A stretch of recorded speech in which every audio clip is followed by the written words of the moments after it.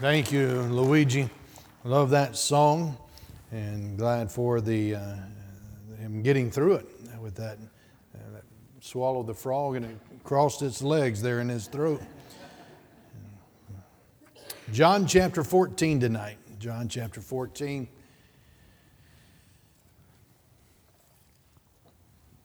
Continue to pray for Miss Kim Bartlett as she's going through her navigation of treatment, and then Mrs. Walden, she'll be starting up her treatment, chemotherapy, probably next week. And then Miss Margaret Shannon, she was admitted to the hospital, and so let's pray for these and remember these in prayer. And then thank you for praying for Christy still struggling, just having kind of a setback. And but she'll be going to the doctor, I think, on Monday, and hopefully we'll get an update there that will explain some of these unique pains that she has. John chapter number 14. We have that. Let's go ahead and stand and let's read. We're going to read the first 3 verses. This very familiar passage, a passage that's read probably more often at a bedside of one who is slipping from this life to the next, and has been read in many a funeral service. And I think there's obvious reasons why. If you don't know it, maybe you will when we read it together here. John 14, let's look at it in verse number 1. Let not your heart be troubled, Jesus says. Ye believe in God, believe also in me. In my Father's house are many mansions. If it were not so, I would have told you. I go to prepare a place for you. And if I go and prepare a place for you, I will come again and receive you unto myself, that where I am, there ye may be also. Look at it again, verse number 1. Let's read verse 1 together. Let not your heart be troubled. Ye believe in God, believe also in me. Thank you. Please be seated.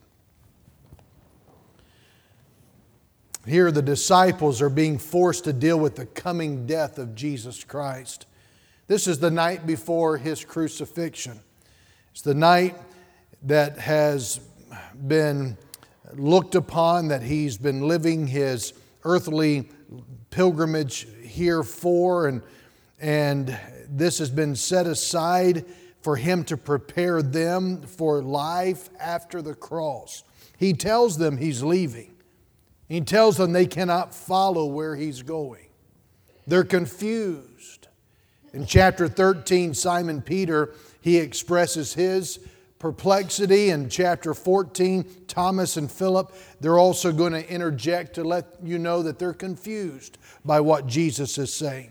He's peppered with questions, and they're trying to cut through the haze that has been placed upon them by these words of Jesus. His departure is not just confusing to them, but he's met with resistance.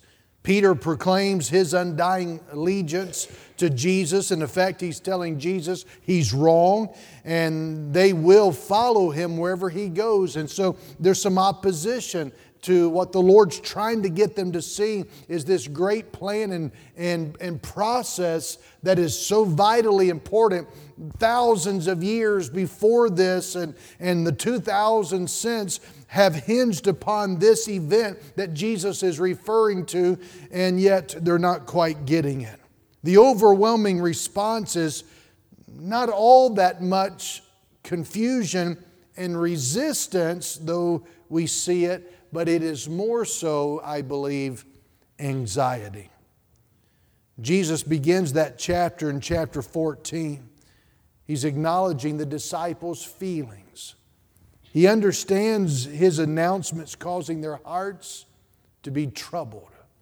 This word troubled is used earlier in the gospel in John chapter 5, where the Bible says that Jesus comes into the place where there's a multitude of impotent folk, blind, halt, withered, waiting for the moving of the water. And the angel comes down, rather, in John 5 and stirs and moves and troubles that water.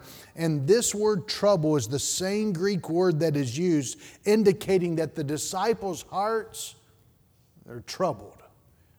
They're all stirred up like in a mixing bowl. Doubt and confusion, uncertainty and fear being all stirred up around inside their hearts. And this potent mixture of emotions is motivated all by Jesus saying, I'm departing. But how can He leave them at this time? Why can't they follow Him this time? And you take those questions and you add them to the fact that one disciple will betray Jesus and another disciple will deny Jesus, and you have a recipe for some anxiety that's even enough to paralyze the most mature of disciples. In this emotionally trying moment, Jesus, however, brings comfort to the disciples. And remarkably, to me, is that He can even think of somebody else other than Himself about what He's getting ready to go through. Yet here He is, about to take upon Himself the sin of you and me, the sin of the world. He's on the verge of experiencing the wrath of God for our sin, yet He compassionately reaches out to comfort His disciples. At a time when the disciples' heart is the most troubled, Jesus says, let not your heart be troubled. The main idea here is that Jesus comforts His disciples with a promise. With the promise of life forever and with Him in heaven.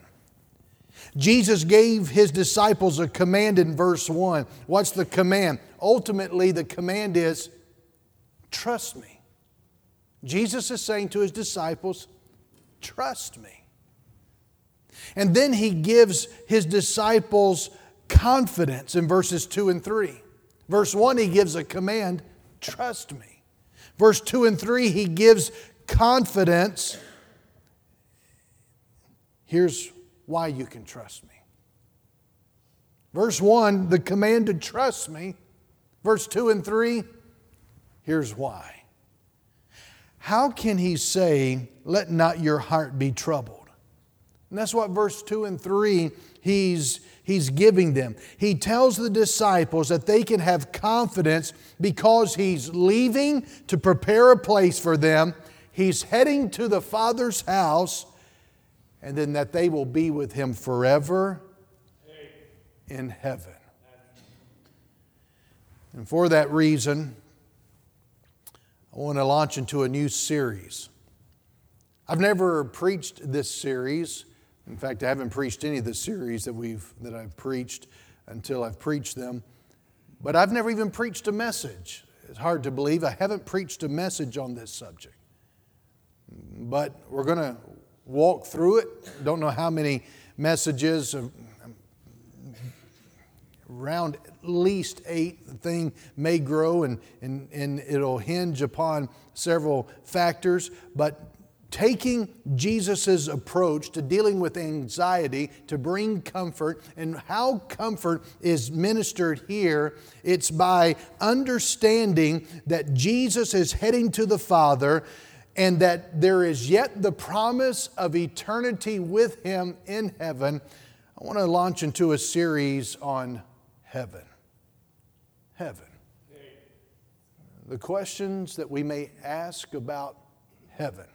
I mentioned to Brother Audrey on the platform, preaching a new series tonight, starting a new series on heaven. He said, that's good. That's where I'm going. And so it'll be good. And I used to think maybe there's a lot of not wanting to spend too much time on it because that's where we're going. So why spend too much time? Until I begin to understand Jesus used this as a form of encouragement.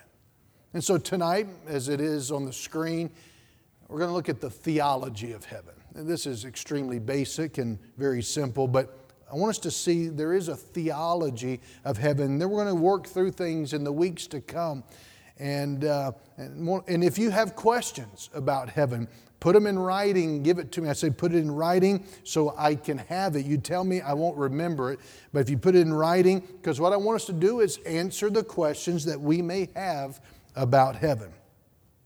I'm going to try to throw a few of them out there tonight. And some that maybe we think we would never verbalize, but I think we think them. And so I want to just touch on something, but this will be our starting place. And so tonight, I want you to understand this theology of heaven, that most Americans believe in some kind of a heaven. But there are many varied opinions among Americans about what heaven is and what heaven would be like. I just typed in a search of movies about heaven. And there's a bunch of those. From kids to cartoons to adults to comedies to Christian movies. And it's true, not every person who is saved even has a right understanding about heaven. But I believe that many, many people, if not most people, believe in some kind of afterlife. And so let's look at this. Number one, there is a universal desire for heaven. A universal desire for heaven. There's a desire for heaven, and I think in every heart, whether they realize it or not. And I say that because God created every heart, every body. And He's created them in His own image. And so there is that void of looking, longing, knowing God, and knowing that there is something, some significance to heaven. There's a universal desire for heaven. And you see, if you go through the study of history of the people of the world, you see the belief in the afterlife. You see that there's a desire in their heart for heaven.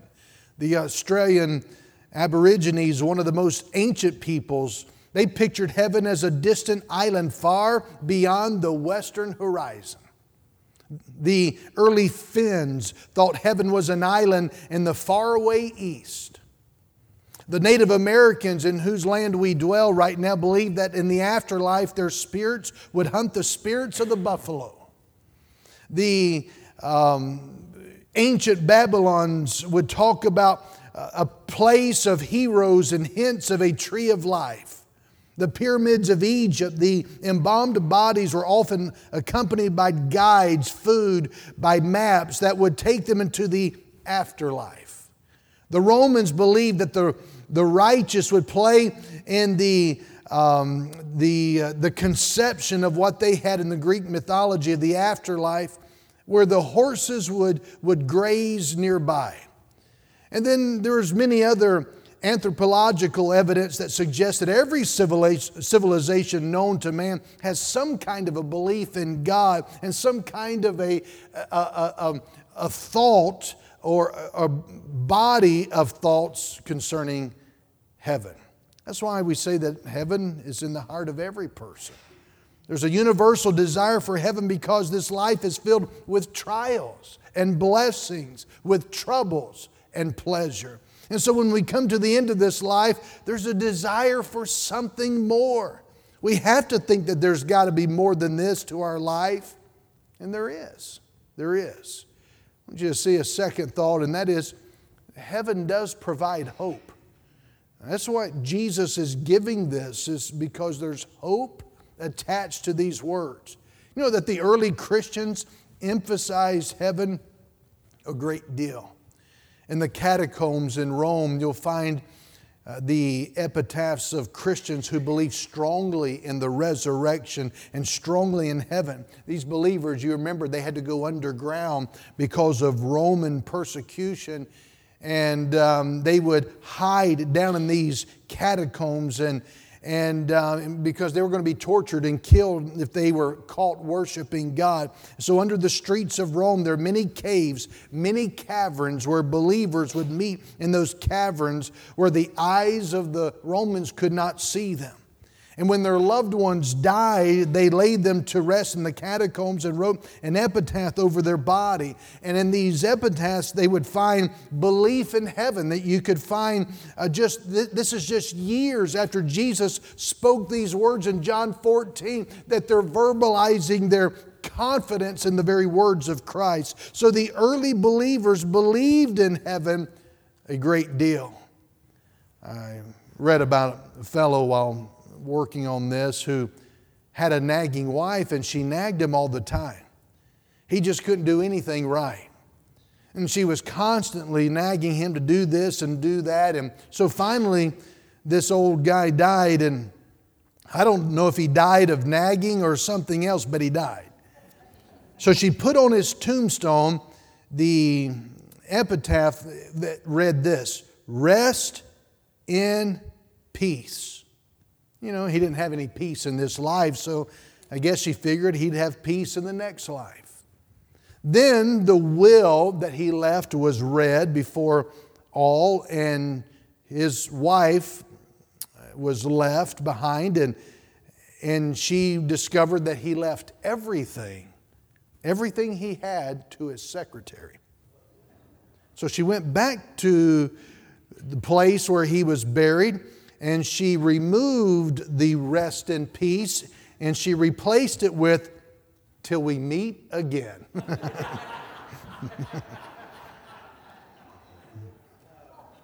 Well, it didn't really fit anywhere in here, but I just plopped it in here. But epitaphs were very important in the early church. Listen to this one. It's just simple. "In Christ, Alexander is not dead, but lives." Another one says, "One who lives with God." Now, this is what they had put over the dead in the early church days. One historian writes, "Pictures on the catacomb walls portray heaven with beautiful landscapes, children playing, and people feasting at banquets." There's no picture of somebody floating on a cloud in that description. There's no picture of somebody playing the harp, but people were dwelling in beautiful landscapes, lawns and parks, and feasting with banquets and all kinds of food. It's quite a different thought than what people have about heaven today. And then we get to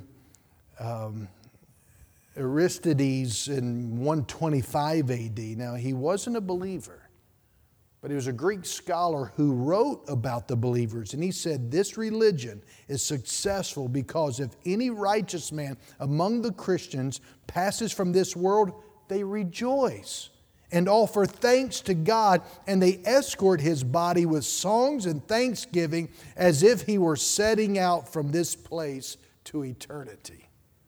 See, believers made much of the death of one of their brothers or sisters in Christ. And so they made so much about it that they celebrated it with songs and thanksgiving. The reality is, if you don't know Christ, it's hard to celebrate death. But when you know Christ, it can truly be a celebration service. Then Cyprian, the 3rd century church father, when you hear the phrase church father, it just means there's a leader of the church in those days. They just referred to them as church fathers. It'd be like Dr. Childs is the Canaan father. You know, it's just one of the. It's just a title. We're not going with that, are we? But he said this concerning this matter. He said, "Let us greet the day which assigns each of us to his own home, which snatches us from this place and sets us free from the snares of this world and restores us to paradise in the kingdom. We regard paradise as our native land." Sort of reminds you of what Paul was saying in Philippians 3 and verse 21. "Who shall change our vile body, that it may be fashioned like unto his glorious body, according to the working whereby he is able even to subdue all things unto himself." Amen. But not just the early Christians, but how about the New Testament? When you look to the New Testament, you'll see the hope of heaven really all throughout the New Testament. The Apostle Paul, I've already mentioned him, Philippians 1 and verse 21. He says, "For to me to live is Christ, and to die is gain." See, most people don't look at death that way, do they? They believe to die is loss. They lose what they had here. They had to give up their wealth or their position or their popularity or their family. They have to give up this or that. Paul says, I gain. And so do we really look at heaven as a place that's better? Do we have a view of heaven like Paul? That's why we need to have a theology of heaven. Paul said in 2 Corinthians chapter 5, verse 6 through 8, "Therefore we are always confident, knowing that whilst we are at home in the body, we are absent from the Lord. For we walk by faith, not by sight." Verse 8, "We are confident, I say, and willing rather to be absent from the body and to be present with the Lord." That doesn't mean God's presence isn't with us. He's not talking about the indwelling of the Holy Spirit. We have the indwelling of the Holy Spirit when we got saved.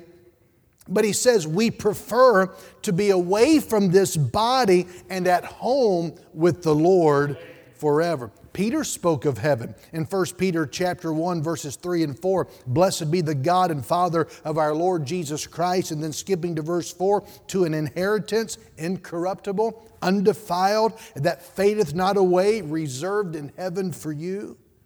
So Peter says our inheritance in heaven is incorruptible. In other words, nothing can touch it. Nothing can change it. Do you think our stocks and investments and the 401ks are airtight safe? No. But our home inheritance in heaven is. In a changing world, there is something that doesn't change, and that is the place that God has prepared for you as His people.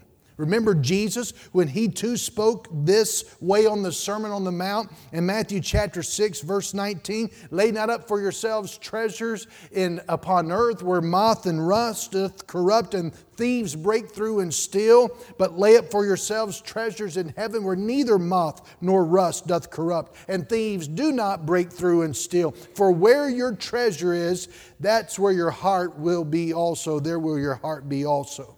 It's a place that is incorruptible. It's an existence that is incorruptible, eternal. Through Christ, we have our reservations. And nothing can change those reservations. Nothing. John said it too. Not just Peter and Paul and Jesus, but John in Revelation chapter 7 verses 16 and 17. He saw a glimpse of heaven and people standing before God. He said, "They shall hunger no more, neither thirst any more, neither shall the sun light on them, nor any heat. For the Lamb which is in the midst of the throne shall feed them, and shall lead them into living fountains of waters, and God shall wipe away all tears from their eyes." This presentation of John in Revelation is here a group of saints who've gone through some difficult times, some times of severe persecution. They would often go hungry. They were detained. They were denied food and water. They were left out in the burning heat. They were tortured. But he says, in heaven, I see the glimpse of it. No heat's going to burn you. Never will you hunger or thirst again. Never will you be detained or denied. Think about what that means. The psalmist too speaks of how God would save our tears, and He keeps our tears in a bottle, simply meaning that God takes notice of all the sorrows that you and I may go through here upon this earth in this life. Those tears are precious to God, but there comes a day when God will wipe away all tears, and there will be no more tears, no sorrow, no death. Then look at number 3 with me tonight. There are some hindering factors to heaven. There are some things that hinder the experience of heaven. One is the brevity of life. You know, one thing you have to do in order to go to heaven, you either have to die or Jesus has to come.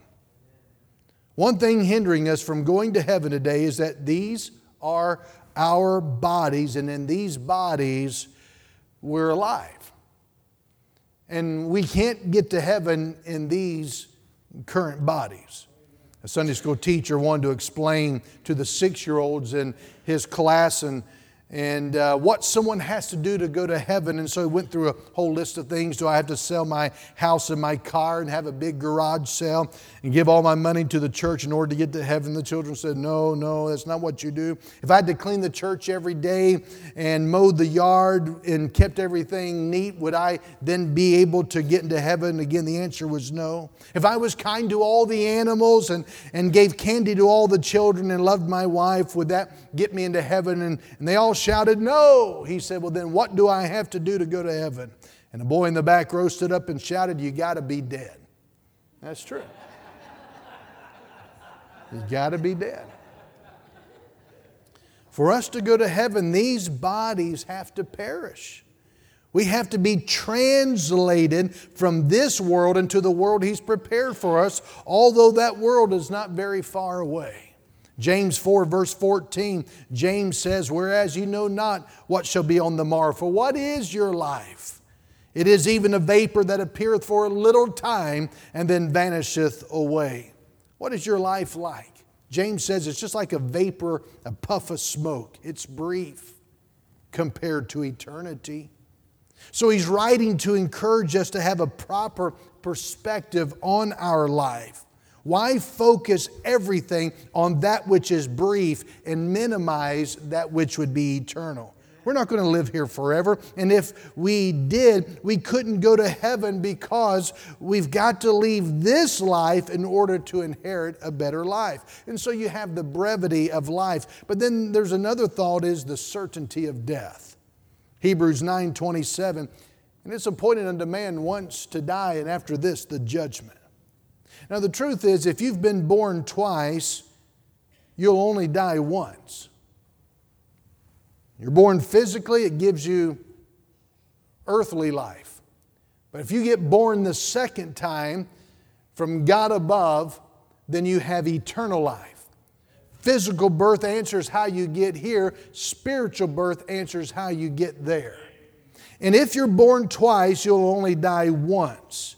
But if you've only been born once, you're going to have to die twice. You'll die a physical death, and then you're going to die spiritually, which is eternal separation from God. But if you've been born again, that is, you've had a physical birth and a spiritual birth. You've been born twice. You can only die physically. You cannot die spiritually. You'll never be separated from God and His love and His heaven and the place where He dwells. So the brevity of life is really germane to the discussion in the certainty of death. David said in Psalm 39, verse 4, Lord, make me to know mine end and the measure of my days, what it is, that I may know how frail I am. Behold, thou hast made my days as an handbreadth, and mine age is as nothing before thee. For verily, verily, every man at his best state is altogether vanity. Selah. See, David says, I want to make the most out of the life that I have because I know my days are short. But he says, I know my life will end and reveal to me the end of my days. So give me the proper perspective of heaven. And so what is it that would hinder a person from going to heaven? Well, the fact that they're not going to live forever here. And number two, that there is the certainty of death. But that's not all bad news as long as you know the good news. And there is a deliverance from death. Hebrews 2 verse 14 says, For as much then as the children are partakers of flesh and blood, He also Himself likewise took part of the same, that through His death He might destroy him that had the power of death, that is the devil, and delivered them who through fear of death were all their lifetime subject to bondage. Now He's saying, you don't have to fear death. If you are a believer, you don't need to fear death. But the fear of death is common to the human race. Most people are not looking forward to death because death to them is an enemy. Death to them is an interruption. Death is total, however, in every generation. The best research that I can do, I find mortality is 100% among all human beings. It's definite. Did you get that? Amen. All right, just make sure you got that there. There are no exceptions. When you die, you die. You don't get a do-over. You expire. And so He's giving us, however, encouragement to have the proper perspective. What is it? Jesus delivered us from this fear of death.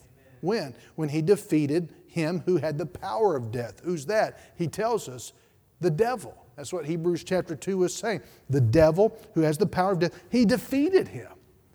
And so we don't have to fear. Even in the Garden of Eden, we have a hint of heaven because God provides a way of escape. 1 Corinthians 15, you can't deal with this without mentioning this passage. In chapter 15, verses 55 through 57, the great chapter on the resurrection, Paul said, "O death, where is thy sting? O grave, where is thy victory? The sting of death, it's sin. The strength of sin is the law. But thanks be to God which giveth us the victory through our Lord Jesus Christ." Amen. See, the reason that this is read at almost every graveside is that it talks about victory over Christ. Victory of Christ, rather, over death. He not only defeated sin, but He also defeated death. He rose from the dead on the third day. When He rose from the dead, God was saying, what Jesus has done pleases me. My wrath has been satisfied. Payment has been made in full. And so there's no reason to fear. Let me move on to something else. Again, we're dealing with the theology, so I want to give you some theological underpinnings. But here's a fourth thought, and that is our unscriptural hesitancy about heaven. Why is it that we are sometimes reluctant to get excited about it? This is not true of everybody. But it's still true of many who are even in the church because of misunderstandings about heaven. Because of preachers such as me not preaching about heaven enough, not explaining about heaven enough. It's not taught that much in Bible schools and Bible colleges and seminaries. And yet people have some wrong concepts. Karen, who was 5, was more excited about going to school, kindergarten, on her first day, and she was getting more and more excited. And Jamie, 3, watched her big sister with fascination. On the Sunday, however, before the first day of school, Karen fell and she skinned up her knees. And as Karen's crying, Jamie tries to comfort her by saying, "Don't worry, Karen, if you die, you'll go to heaven." But Karen cried even louder. She said, "I don't want to go to heaven. I want to live." Well, people have hesitancies about heaven, and we may not quite say them, but I think that they exist. And some people have hesitancy about heaven that they wouldn't confess. Let me just throw out a few. Maybe some have hesitancy because thinking of heaven as an unending church service. Some see heaven as an unending church service where all we're going to do is sing hymns forever and ever and ever. They think that if we go to heaven, it's going to be that way, and that's fine, but we're going to get bored with that after a while. That's the concept that some people have of heaven. It's going to be boring. Maybe that's why the motivation is set in for many preachers and many churches to go along with it to cancel services because of boredom. And then to think this is what we got to do in heaven for eternity, well, let's not do too much of it here then. I want to tell you one of the things that will cure boredom is to experience God. Amen. But that's a wrong concept of heaven. Maybe people have had that because we, again, as ministers, preachers, have given the concept and misconception to people, but that's not heaven at all. There's another concept, misconception, and that is when we go to heaven, we're going to sit on clouds and play a harp. And yet we have clouds in the screen up there. It's hard. Brother Cherry's given a task to try to figure out how to make something fit with the theme of heaven. And then I bring up clouds in here. But some people really do think heaven is where they're going to be sitting on a cloud playing a harp. Now, I wouldn't mind sitting on a cloud playing a harp for a while, but before long, I kind of think it too might get boring. Is that all that there is to heaven? No, it's no wonder nobody wants to go if that's what they're thinking. You know, if we're getting up a bus to go to heaven today, not many people are going to volunteer if that's all they're going to do is sit on some clouds and play a harp. What we're going to see in this series of heaven is that heaven's going to be very much, I believe, like earth, except without the curse that is upon the earth. And God's going to make a new heaven and a new earth. There's also this intermediate heaven that we go to when we die, and upon death we go to a place that would be an intermediate state or heaven, and it differs from the eternal. We'll talk about that. But there's an awful lot of misconceptions that people have that causes us to not want to talk too much about it. How do you convince somebody that you're going to change your clothes and you're going to wear a white bed sheet sitting on a cloud playing a harp? Well, some people are hesitant because of the certainty of judgment. And I don't think I'd put this up there, Brother Cherry. But it is something that I think comes to mind. You know, we don't hear many sermons anymore about judgment and the dread of hell. But the fact is, those are prominent themes in the Bible. They just may not be prominent in pulpits today. But people who do think of that, they may think, I don't want to go experience more judgment, knowing that there is a judgment seat of Christ. There's another misconception, and that would be beliefs would vary widely, but an overwhelming majority of Americans believe that there's life after death, but their views of heaven vary significantly. Some to thinking that it's a place that is going to be very static, it's almost a state of unconsciousness. Now, there are those who believe there is a soul sleep in which you will cease to exist. But then there are those who have this, and a lot of this mixed Eastern religion and mystical ideas coming into the equation have this. It's a trance-like state in heaven, and that would be to them, many of them, a utopia. But it's just so many things and we maybe get hybrids of that in our churches. But the truth is, there's very little teaching. Again, in churches, and I'd be guilty of that, Bible colleges. But in Revelation 21, John sees a new heaven and a new earth. And he sees the holy city coming down from God out of heaven. And when God creates the new heaven and earth, that holy city will just be a part of what God creates. And the city itself will not be all that will be there. Heaven will consist of much, much more. And I believe it'll be something like the Garden of Eden. It will be what many people think as a place of paradise. It'll be perfect. And I want you to remember, however, that Satan is a liar. And his favorite pastime is lying. I think reasons we're hesitant about heaven is because we've bought into Satan's lies. Satan loves to lie, and he's the father of it, the Bible says. He loves to lie about the subjects that God used, that Jesus used to bring encouragement and comfort to people's hearts. He doesn't want God's people, believers, to be anxious or look forward to what they have in heaven. I believe Satan puts out lies. He seeks to slander God and what God says. He seeks to slander God's people. He doesn't need to convince us that heaven doesn't exist. We believe it does. He just is trying to convince us that it is really meaningless. And I think no one would confess that they believe that, but I believe if I were to ask, and if you're honest, how many have ever wondered, would you really enjoy it? Or what does it have for you? And I think some have even thought at times that the only way I could enjoy such a place is God would have to change me, because in my current state of I know what I like and what I don't like, I just don't know that I see much there that's for me.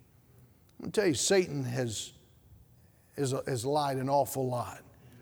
Revelation 13:6, he's talking about Satan, and he opened his mouth in blasphemy against God, to blaspheme His name and His tabernacle and them that dwell in heaven. There's another hesitancy, and I didn't put this one up there either, but I got to be careful about this, because I believe in praying for those who are sick. I believe people get healed. Still, sometimes when we pray for the sick, I sometimes think we pray as though we don't believe that the place where they are going is better than the place where they are. There are a lot worse places than heaven, you know. Well, would you prefer the rest home? Would you prefer being hooked up as a vegetable for the rest of your life and many things like that? And there's a lot worse places to be than heaven. And so when someone's praying, oh God, don't take them to heaven. Oh, we don't pray it that way, but sometimes we think that. And it's because I think we've bought into some of the lies that heaven is quite not the place that maybe that Jesus said it was. Yet we will pray no matter what for people to be healed. When God wants to take them to heaven, however, we want them to go. When God wants to take me to heaven, I want to go. That's why sometimes our prayers are not answered. Sometimes even in the church, we don't act like heaven is an exciting place to go. It may be a wheelchair, or being in the hospital, or being an invalid all your life. We sometimes would think, well, that's better than if God wants me to go to heaven. If God wants me to go to heaven, being completely well and healed here is a lot lesser station in life. If that's where God wants you to be in heaven, Paul says it's gain. It's far better. Now, I want to close with this. I want you to have a scripturally inspired imagination of heaven. I think I worded that the right way. Because God gave you a brain to think, and He gave us the Scripture. That's our authority. When you look around at this earth, you see what is beautiful to you. There's nothing wrong with imagining what it would be like if it had no corruption. You can imagine it without sin or death or pain or any of those things. Just imagine this beautiful world without the curse that is upon it, without weeds, without thistles, without the curse that is upon the ecology, without days that are too cold or too hot. Randy Alcorn, who wrote a book on heaven, he writes, "Many assume heaven would be unlike earth. But why do we think this? God designed earth for human beings, and nearly every description of heaven includes references to earthly things: eating, music, animals, water, trees, fruits, and a city with gates and streets. The Bible speaks of the new heavens and a new earth, not a non-heavens and non-earth. New doesn't mean fundamentally different, but vastly superior. If someone says, 'I'm going to give you a new car,' you'd get excited. Why? Not because you have no idea what a car is, but because you do know." When you think about heaven, don't just think of clouds. Think about this world with a scripturally guided imagination. Think of this world only without the things of sin that Satan has brought to it. Think of flowers that are undying, grass that is unwithering. Think of the blue sky with no pollution. Think of the most beautiful place you've ever seen on this earth. Think about friends and family you've known who love Jesus and now they are with Him in heaven. Think about them playing and laughing and talking and reminiscing. Think about the happiest time your family has ever had. Think about walking along and plucking fruit off of a tree. And when you bite into it, it's so sweet and tastes so good, it's like nothing you've ever tasted. Think about someone coming towards you with a big smile on their face. And then you stop and you see that it's Jesus. And you fall down in worship. Then He picks you up and puts His arms around you and He tells you just how special you are to Him. This is the way I think we ought to think about heaven. I want you to ask God to reveal heaven to you in this study, to give you a glimpse of heaven, the beauty of heaven, the joy of heaven. Because truly our forefathers, our Christian ancestors, they believed that heaven was a blessing, and to live in this world and to go to the next was a far better place to be than any place in this life. And Jesus said to His anxious disciples, "Let not your heart be troubled. Ye believe in God, believe also in me. In my Father's house are many mansions. If it were not so, I would have told you. I go to prepare a place for you." Now let me stop there and say, I've often hear people say, if He's been working at it for 2,000 years, it must be a special place. I don't think He's talking about heaven there. When Jesus said, "I go to prepare a place for you," He's telling them what He's about to do that night and the next day. They're not getting to heaven because the carpenter is picking up some materials up in heaven and doing a work. No, He's going to the cross to prepare a place for them. And because of that, He says, "I can then come again and receive you into myself, that where I am, there ye may be also." Do you know there were some who died just days after the resurrection? He didn't say, 2,000 years you got to wait, I'm not finished with your room. No, when He came out of that grave, He had conquered and it was all won. The victory was won and He could now come back. In Acts chapter 1, verse 11, which also said, "Why stand ye gazing up into heaven? This same Jesus which is taken up from you into heaven shall so come in like manner as ye have seen Him go into heaven." Let's stand together, please.